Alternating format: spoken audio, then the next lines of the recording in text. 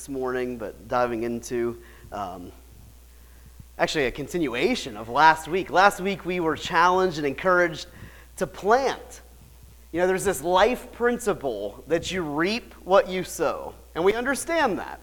Anybody who's ever gardened in any way understands that what seed you plant, that's what's going to grow. That's what's going to bear fruit. It's a very simple principle. We know that karma is a knockoff of that, right? You know, it's a knockoff of the biblical reality that you reap what you sow. We were challenged to plant the good things of God into our lives. We were encouraged to allow Him to develop good roots into our lives. You know, to focus on that. So often we focus on the fruit, and we just want love, joy, peace, patience, kindness, goodness, gentleness, faithfulness, and self-control. We want those things, but the only way to get those fruits of the Spirit is those good fruits are by having good roots, allowing God to do a work in the unseen. I think it's a little bit of what God was kind of challenging with what Becky had shared. You know, some frustrating so often when you're living life by faith and you're not really seeing it happen, and you're seeing the opposite happen, and it's frustrating, and it's like, God, what's happening? But so often in those seasons that you're not seeing anything changing, God is actually radically changing everything from the roots in the unseen. And of course, we know that good roots produce good fruits. It's just a reality. Galatians chapter 6, verse 7 reminds us of this: to not be deceived, that God cannot be mocked. A man reaps what he sows. Don't try to fool yourself to think otherwise. Don't think you can be dishonest with everybody else and everyone's just going to be truthful with you, right? Don't think that you can sow out all of these nasty seeds into other people's lives and other relationships. You can be something and that it won't be revealed. You know, we can't be deceived in that way. God will not be mocked. We reap what we sow. And of course, we want to be sowing the good things of God, right? The things of the kingdom, the good things, the best things in life. Those are all the things of the kingdom, the God stuff, the kingdom stuff. That's what we want to be sowing out, not only into our own lives, but into the lives of those around us. That's what we want to see grow and prosper in every way. And of course, it does begin with us, planting it into our own lives, but we also want to be planting it out into others. So this morning, God is challenging us, not on all these things. I wanted to go into what type of soil we are and how to cultivate a lifestyle that God can grow His things inside of and how to choke out the things of the enemy. I mean, I wouldn't do all these other things, but God really went a different direction this morning. You can ask Becky. I struggled with it all week. I had like 4 different messages, I think, written, and then finally it got rewritten at the last minute. I love that. As long as it's His message and His word, you know, that's what's important. That's what matters. But what He's challenging us on this morning is our attitude toward sowing. Our attitude. So much of life spurs from this. Because we know this reality. Jesus came to give us an abundant life. We can quote all these scriptures. We can say them. But this morning, God wants to just do something different. He wants to shift our perspective a little bit. Jesus came to give us eternal life, which begins here and now, by the way. Not when you get raptured home or you kick the bucket, right? Eternal life begins the moment you receive His invitation to salvation. Jesus came to give us an abundant life, life to its full. And this morning we're being challenged to have that same attitude toward planting, toward sowing that God has. Because God is generous. I don't know if you realize this or not, but we serve a very generous God. I should be rotting in hell like, you know, many times over and over and over again, but our God is generous. Very generous, all right? In fact, James chapter 1 verse 5 says this: and if any of you lacks wisdom, I thought Becky'd amen a little louder than that, you know. If any of us lacks wisdom, we should ask God. And He gives generously to everyone without finding fault. Does that mean He doesn't see our faults or He's not aware of them? No, He knows every single one. Well aware of them. But He doesn't hold them against us. Instead, He will give us wisdom freely. And in fact, Psalm 103 says this, verses 8 through 10. The Lord is compassionate. He is gracious. He is slow to anger. He is abounding in love. So you see this sort of, what things do we need to be weeding from our life and what things do we need to be sowing into our lives? Compassion, gracious, not anger, love. He will not always accuse, nor will He harbor His anger forever. Yes, we anger the Lord. He gets ticked off. He gets enraged.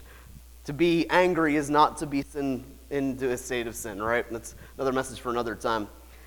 It says he does not treat us as our sins deserve in verse 10, nor does he repay us according to our iniquities. God doesn't treat us as our sins deserve, or that would be our fate for everyone. We wouldn't be breathing right now having second chance after second chance after second chance. He doesn't treat us as our sins deserve. Instead, God is a generous God who patiently waits for everyone to receive his invitation. Now, in the end, he just honors their decision, whether to enter his kingdom or whether to be cast into hell with the rest of, Satan and his demons. He doesn't rule over hell. That's not his kingdom. That's his punishment, eternal torment, day and night. That's his prison cell. So don't let the enemy deceive you and think it's going to be a big old party, there. Wow. Yes, there's a revelation in itself. But even when God is awaiting a response to his open invitation to his salvation, he still generously gives us all things. He loves us. He sustains us. He will let us experience some pain, right? But in the end of the day, he still sustains us. I mean, it's just amazing how generous he is, how patient he is, how long-suffering he is, just how generous he truly is toward us. And in fact, about 500 years before God decided to wrap himself in flesh and dwell among us, King David had the same revelation about this generous attitude of God. He said this in Psalm 27, verse 13 to 14. He said, I remain confident of this. I will see the goodness of the Lord here in the land of the living. So wait for the Lord. Be strong. Take heart and wait for the Lord. Now, David was not a sin-free man. He knew all of his sins. He confessed them before the Lord. In fact, they're recorded in the Bible for us to look at. He was not a sin-free man, but he was still confident of this, that our generous God would show us his goodness here in the land of the living. Now, generosity has far more to do with our attitude in which we give, and far less about how much you give. The world defines generosity of how much you give, how much you pour out, right? But a kingdom mindset and attitude toward generosity is really that. It's why you're giving, how you're giving, not necessarily how much you're giving. In case you're kind of scratching your head about that and everything, that doesn't make any sense. I mean, take a look at this. I'll get ahead of myself here. Jesus said this. This is what he wants our attitude and mentality to be about generosity in the kingdom of God. And since we're a Pentecostal church, we're not going to cut out any of the Word of God. We're going to quote the whole verse. Everybody loves the second part of this verse. I love it all. In fact, I think I prefer the first part. Matthew chapter 10, verse 8. Jesus said this, heal the sick. See, they cut it out. Stop cutting out the first part of the verse. You're missing the good stuff. Heal the sick. Raise the dead.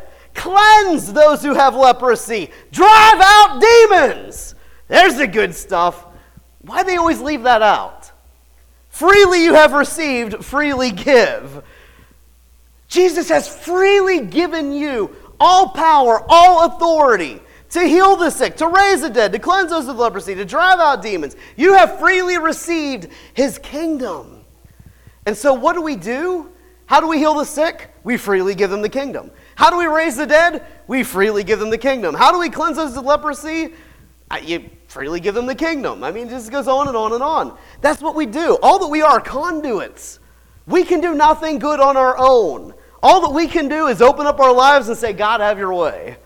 And he is the one that moves in and through our lives.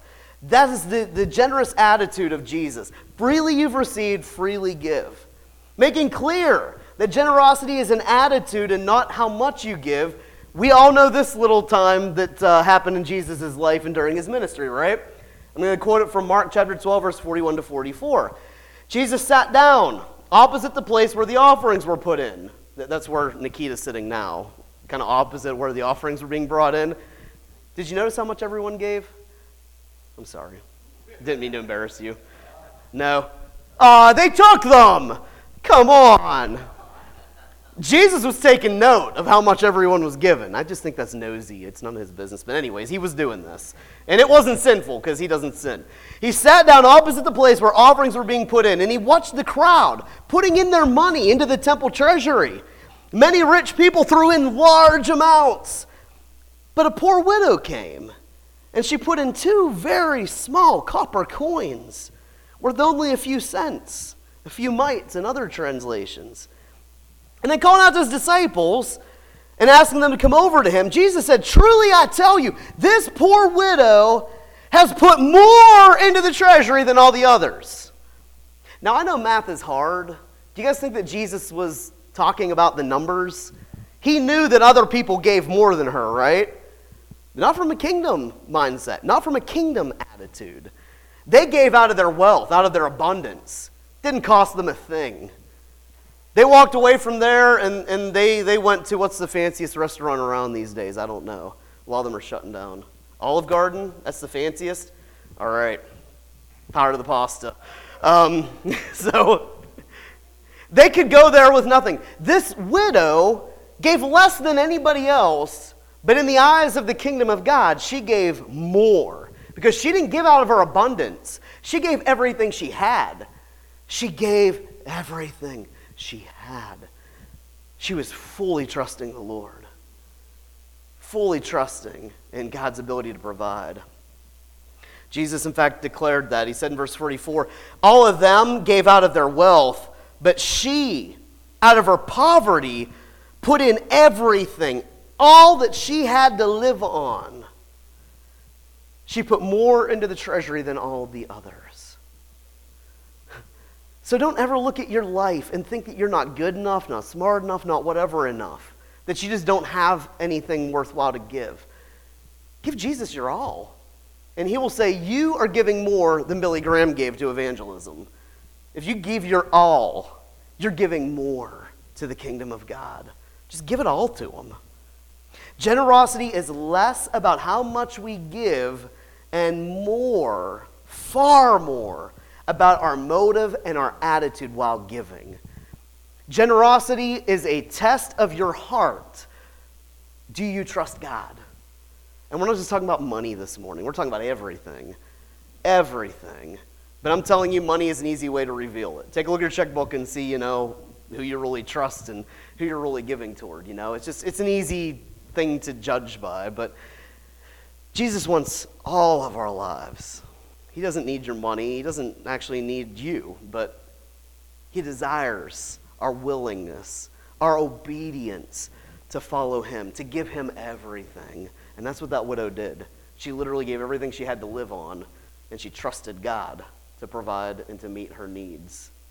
It's about our attitude. That's what generosity is about. Not how much you give, but your attitude toward giving. To reinforce this, not only did Jesus praise the widow who gave more from a kingdom perspective, even though from a worldly perspective she gave the least, he rebuked religious people who were faithfully tithing on everything that they had. They were doing what God's word called them to do, right? They were tithing on everything.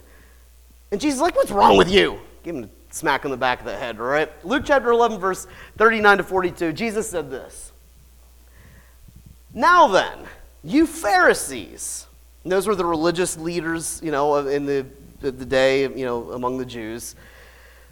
He said, you clean the outside of the cup and the dish. Now, my kids, they follow this Pharisee mindset when they do dishes at home. They clean the outside of the dish, but Jesus said this about the inside. The inside's full of nastiness, greed, wickedness. I don't know how many times I pulled a pot or a cup out and I'm like, ugh. Hey guys, who did dishes last? Do you think this is clean? Do you call this clean? The outside's clean, but is the inside clean? Amen, right? I do this all the time. Stop it. He's saying stop it. Okay. Anyways. Oh, never Nate. Never Nate. Girls? Welcome to the Cromers. Not I did it. Not I.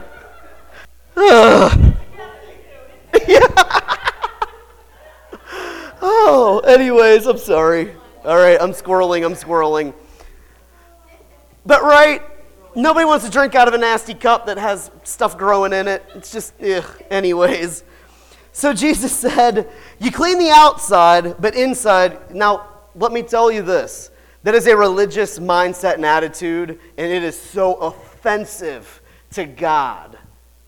It is so offensive to God, to the Spirit of God, to have a religious mindset. I need to look like I'm something. I got to put the mask on. I got to put the face on. I need to speak the right speak, and whatever. He knows what's inside, and it's what's inside that he judges by, right?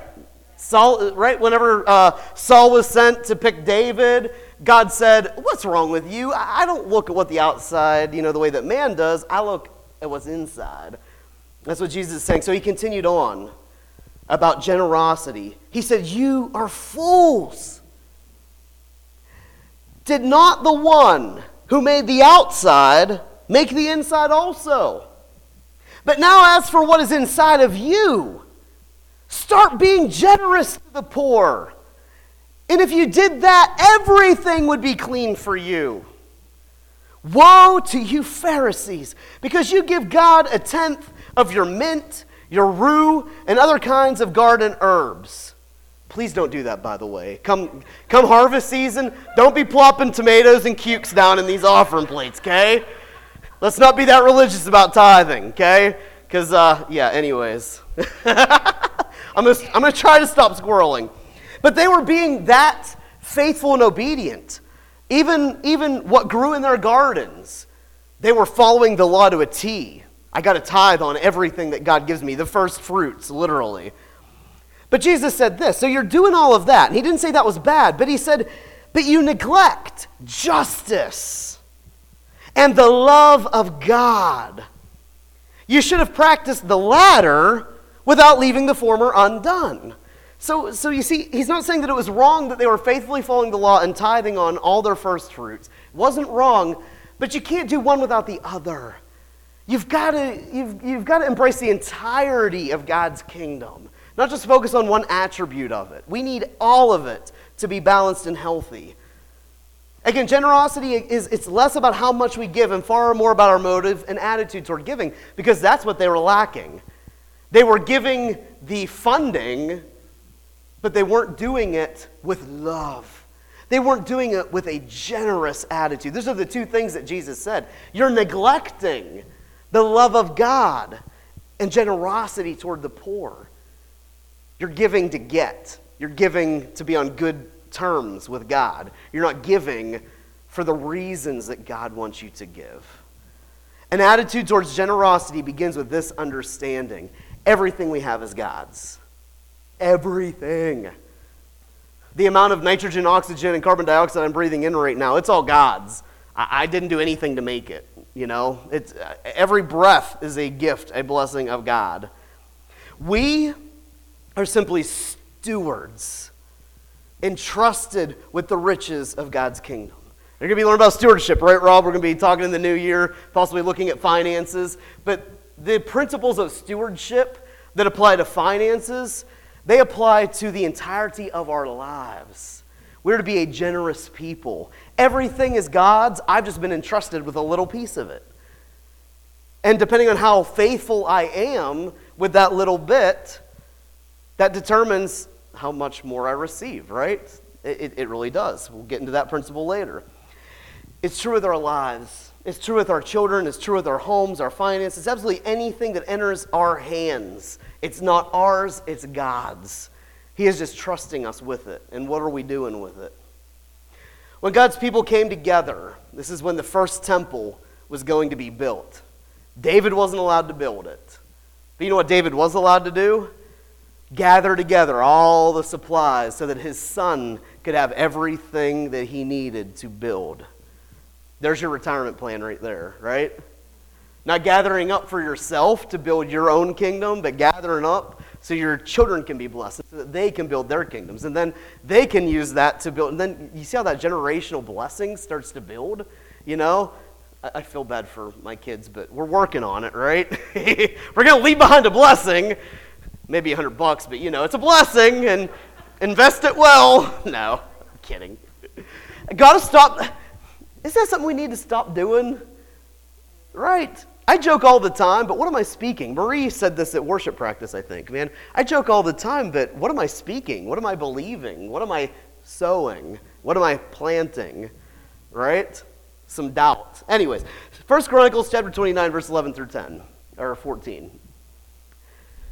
David said this, "Yours, Lord, is the greatness and the power and the glory and the majesty and the splendor. For everything in heaven and earth is yours. Yours, Lord, is the kingdom. You're exalted as head over all. Wealth and honor, they come from you. You are the ruler of all things. In your hands alone are strength and power to exalt and to give strength to everyone. Now, God, we just give you thanks, and we praise your glorious name." And then David said this in front of that whole assembly after they generously brought in all of these materials to build the temple. He said, "But who am I? And who are my people that we should be able to give as generously as this? Everything comes from you, and what we have given to you is only that which came from your hand. We're just giving it back to you. That's all that we're doing." You know that we firmly believe in tithing here at the church. You know, you'll hear it every now and then. I don't talk about money often, but giving 10% of your first fruits, your gross income, boom, that's the Lord's. He owns it. Malachi 3 says you're stealing from him if you ain't giving it. The offerings are above and beyond that. We encourage that. And it's honestly only difficult to do if we don't understand this reality.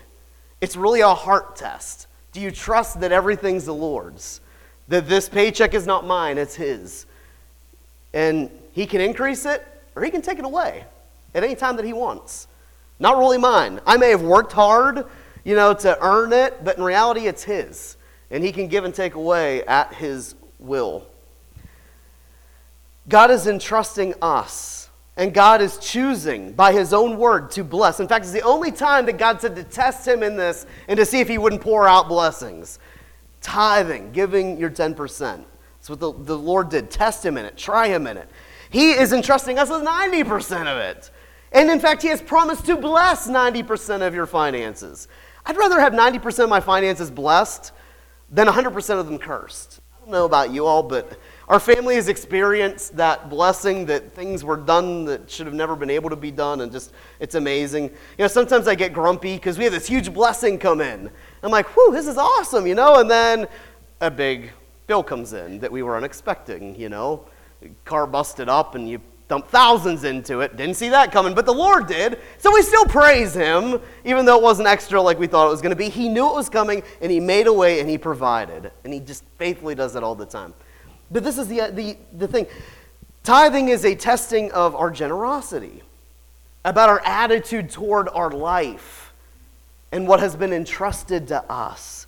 Do we really trust him? If we can't trust him with 10% of our money, can you really trust him with your entire life? It's really a heart and a mindset test. Because generosity is not about how much we give, it's about why we give and how we give. Listen to the promises that God has made for those who give generously, those who sow generously, those who plant generously. Psalm 37, verse 21. "The wicked borrow, and they don't repay, but the righteous give generously." Deuteronomy 15:10. "Give generously to everyone without a begrudging heart. Because of this, the Lord your God will bless you in all of your work and in everything you put your hand to." That's a pretty big promise. He will bless everything you put your hand to if you don't begrudgingly give, if you give generously to all. Psalm 37, verse 25 to 26. "When I was young, and now I'm old." And I believe this was, I can't remember who was writing it, so I won't quote it, but he said, "I was young, and now I am old. Yet I've never seen the righteous forsaken.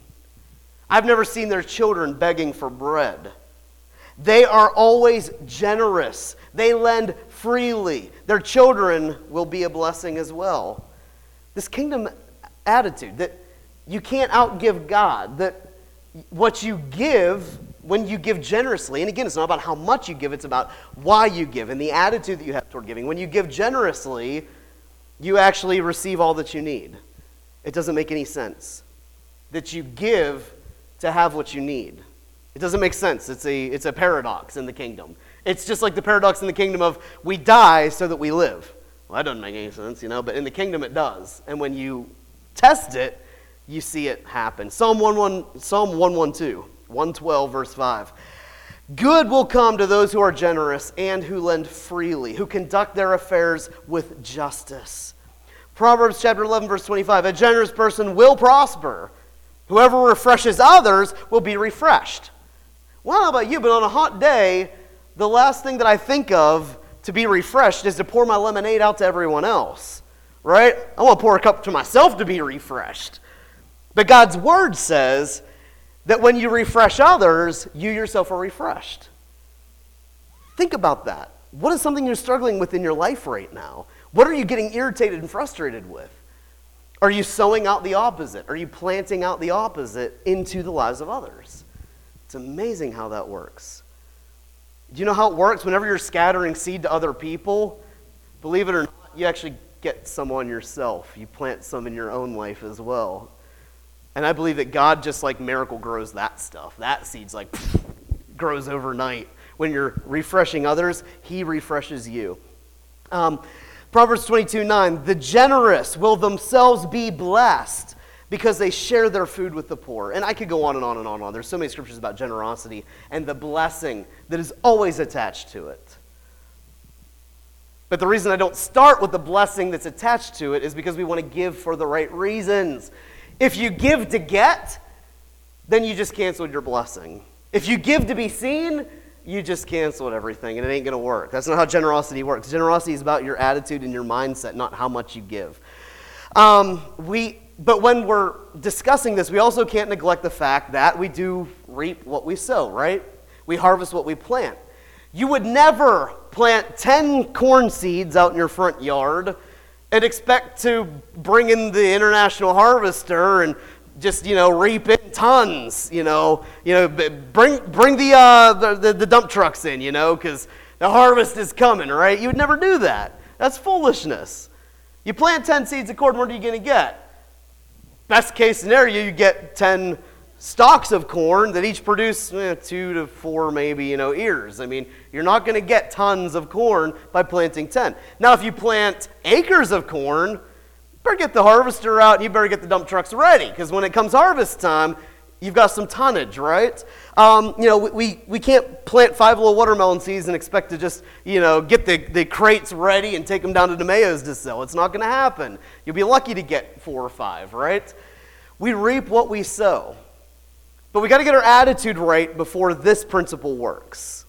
Your attitude toward generosity is far more important, but we can't neglect the fact that you literally do reap what you sow. I mean, you already see ahead here, 2 Corinthians chapter 9. I'm going to start a few verses back. And I encourage you to read this whole chapter. It starts with finances, but it's a life principle toward everything. Paul said, remember this, whoever sows sparingly will also reap sparingly. If that's true with seeds that you buy, how much truer is it in our spiritual lives and our natural lives? We reap what we sow. Not only what seed we are planting and sowing, but also how much we are sowing. Whoever sows sparingly will also reap sparingly. Whoever sows generously will also reap generously. Remember, that's not just about how much you sow, but it's also about your attitude toward sowing. If you give with a bad attitude, if you give to get, you're back at the first step. You're giving sparingly. But if you give a lot out with generosity, then you've sown generously. If you give a little bit and you've given it generously, then you've sown generously and you should expect to receive sparingly. In verse 7, Paul goes on, he says, each one of you should give what you have decided in your heart to give. Not reluctantly or out of compulsion or obligation. God loves a cheerful giver. And that's usually what I kind of half quote, when I talk about tithes and offerings. Don't give out of obligation or compulsion. Just give what the Lord is leading you to. Tithing is a biblical principle, and it absolutely plays true. But I believe in the New Testament that principle did change. It increased. God no longer wants a 10% of your everything. He wants your everything. He wants it all. He wants 100%. He wants you all in, right? That's where the blessing abounds. Each one of you should give whatever you decide in your heart. And it says in verse 8, Paul reminds them that God is able to bless you abundantly, so that in all things, at all times, having all that you need, you will abound in every good work. That's a pretty good promise, right? All, every. I like those words. I really do. And you get those words by sowing generously. In fact, he goes back to an Old Testament quote. He said in verse 9, as it is written, they have freely scattered their gifts to the poor. Their righteousness endures forever. Do you see this other attitude test that has been said over and over and over again this morning from the Word of God? Who are you generously giving to? Every single time you are generously giving to somebody who cannot repay you. Giving to the poor. If I give someone who's poor $1,000, it's going to be gone, right? It's probably already spent before they ever receive it. They're poor. You want to talk about an attitude test in generosity. You are generously, freely giving to those who can give nothing back. Why? Because you're not giving for them or about them. You're giving what God is calling you to give. Your eyes are on Him, not on who you're giving to. He says in verse 10, now he who supplies seed to the sower, because everything we have is His, right? Everything we can plant, it was His that He gave to us to begin with. He who supplies seed to the sower and bread for food will also supply and increase your store of seed. I've got about 100 pounds of bird seed right now in my basement. How cool is it to think about this biblical principle? As I am pouring out bird seed, God is increasing my storehouse. How am I increasing my storehouse? Not by going to Butler Mall, Rural King. Thank you. Yeah, I'm not going to Rural King and buying another 50-pound bag to add to my storehouse. I'm pouring out my 50-pound bag out into the bird feeders that are everywhere on our property. My dad loved birds, apparently. I don't know. Feed squirrels more than birds, but anyways, that's another story. As I'm pouring out that 50-pound bag, God is increasing. As you pour out, God is increasing your storehouse. This doesn't make any sense from a worldly perspective. But this is what happens in the kingdom of God. God supplies seed to the sower. He will not only supply, He will increase your store of seed, and He will enlarge the harvest of your righteousness. You will be enriched in every way, so that you can be generous on every occasion. And your generosity will result in thanksgiving to God. How awesome is that? All I'm doing is dumping out that little bit that I have. And what I don't know is happening behind the scenes is He's increasing my seed storehouse. And not only that, He's growing deep, deep, good roots in my life. He's growing something inside of me. And I'm not doing anything to do it. He's doing it. He's doing the work. All that I'm doing is being generous. I'm freely given what I have been given. And then the Lord's like, oh, this is fun. Watch this. And He gives more. And He gives more. And this isn't about finances. It applies to finances, but it applies to everything in our lives. You reap what you sow. What you're pouring out, it is going to grow in your life. It's going to grow in the lives of those around you. So I just want to challenge you. Think about, what is it that you're missing in your life right now? In your home, in our church, in your relationships with others, in your workplace, in your school, wherever it is. You know, if there's something that you're missing and you just wish that there would be something there, maybe it's time to start grabbing it from the kingdom and sowing it out. You have been called to be a planter, a sower of the kingdom things. And you have an abundant storehouse that never runs dry. There's always more than enough in His kingdom. Maybe I don't have it in my own life because I'm the one that's not sowing it out there. I'm the one that's being, Scrooge, about these things. I'm not generously pouring them out. Do you ever notice how this works in conversations? Somebody starts gossiping and then it grows, doesn't it? Someone else starts gossiping, someone else starts... All it takes is one person to step into that little conversation and to start speaking something opposite of that to kind of stop it. And then all of a sudden everyone's like, oh, yeah, Just maybe pose a question, do you guys talk about me like this whenever I'm not here?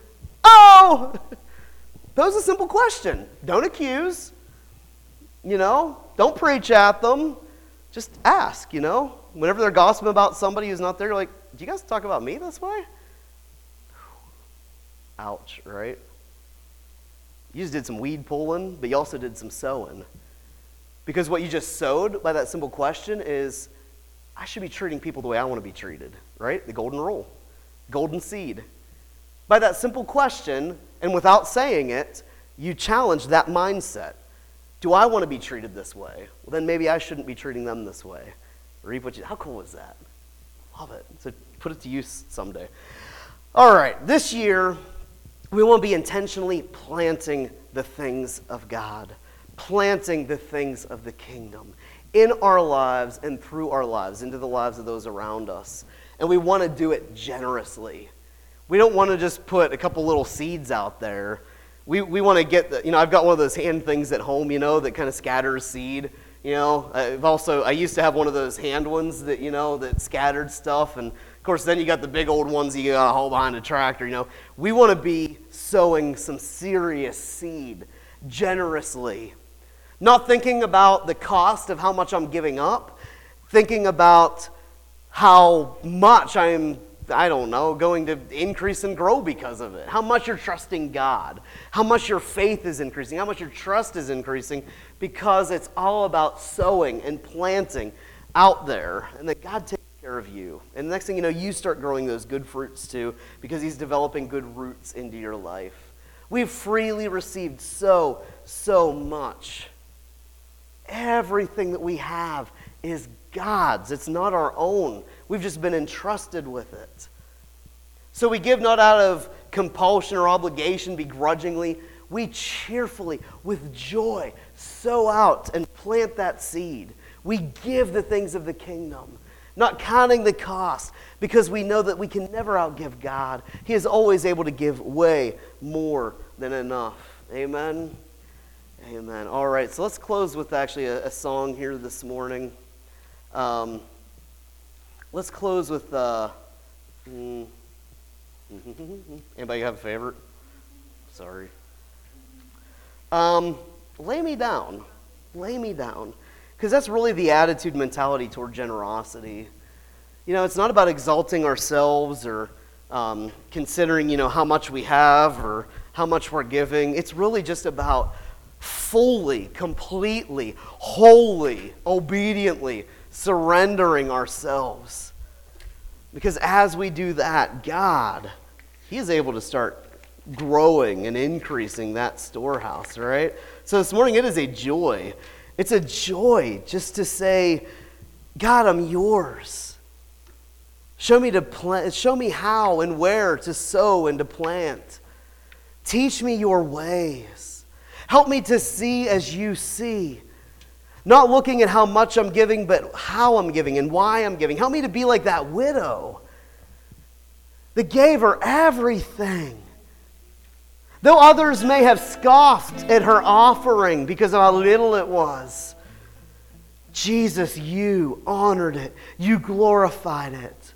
And I guarantee that woman did not go hungry the next day. Jesus provided everything she needed, right? So this morning, just let there be a laying down of our lives. Having a true attitude and mentality of generosity toward everything.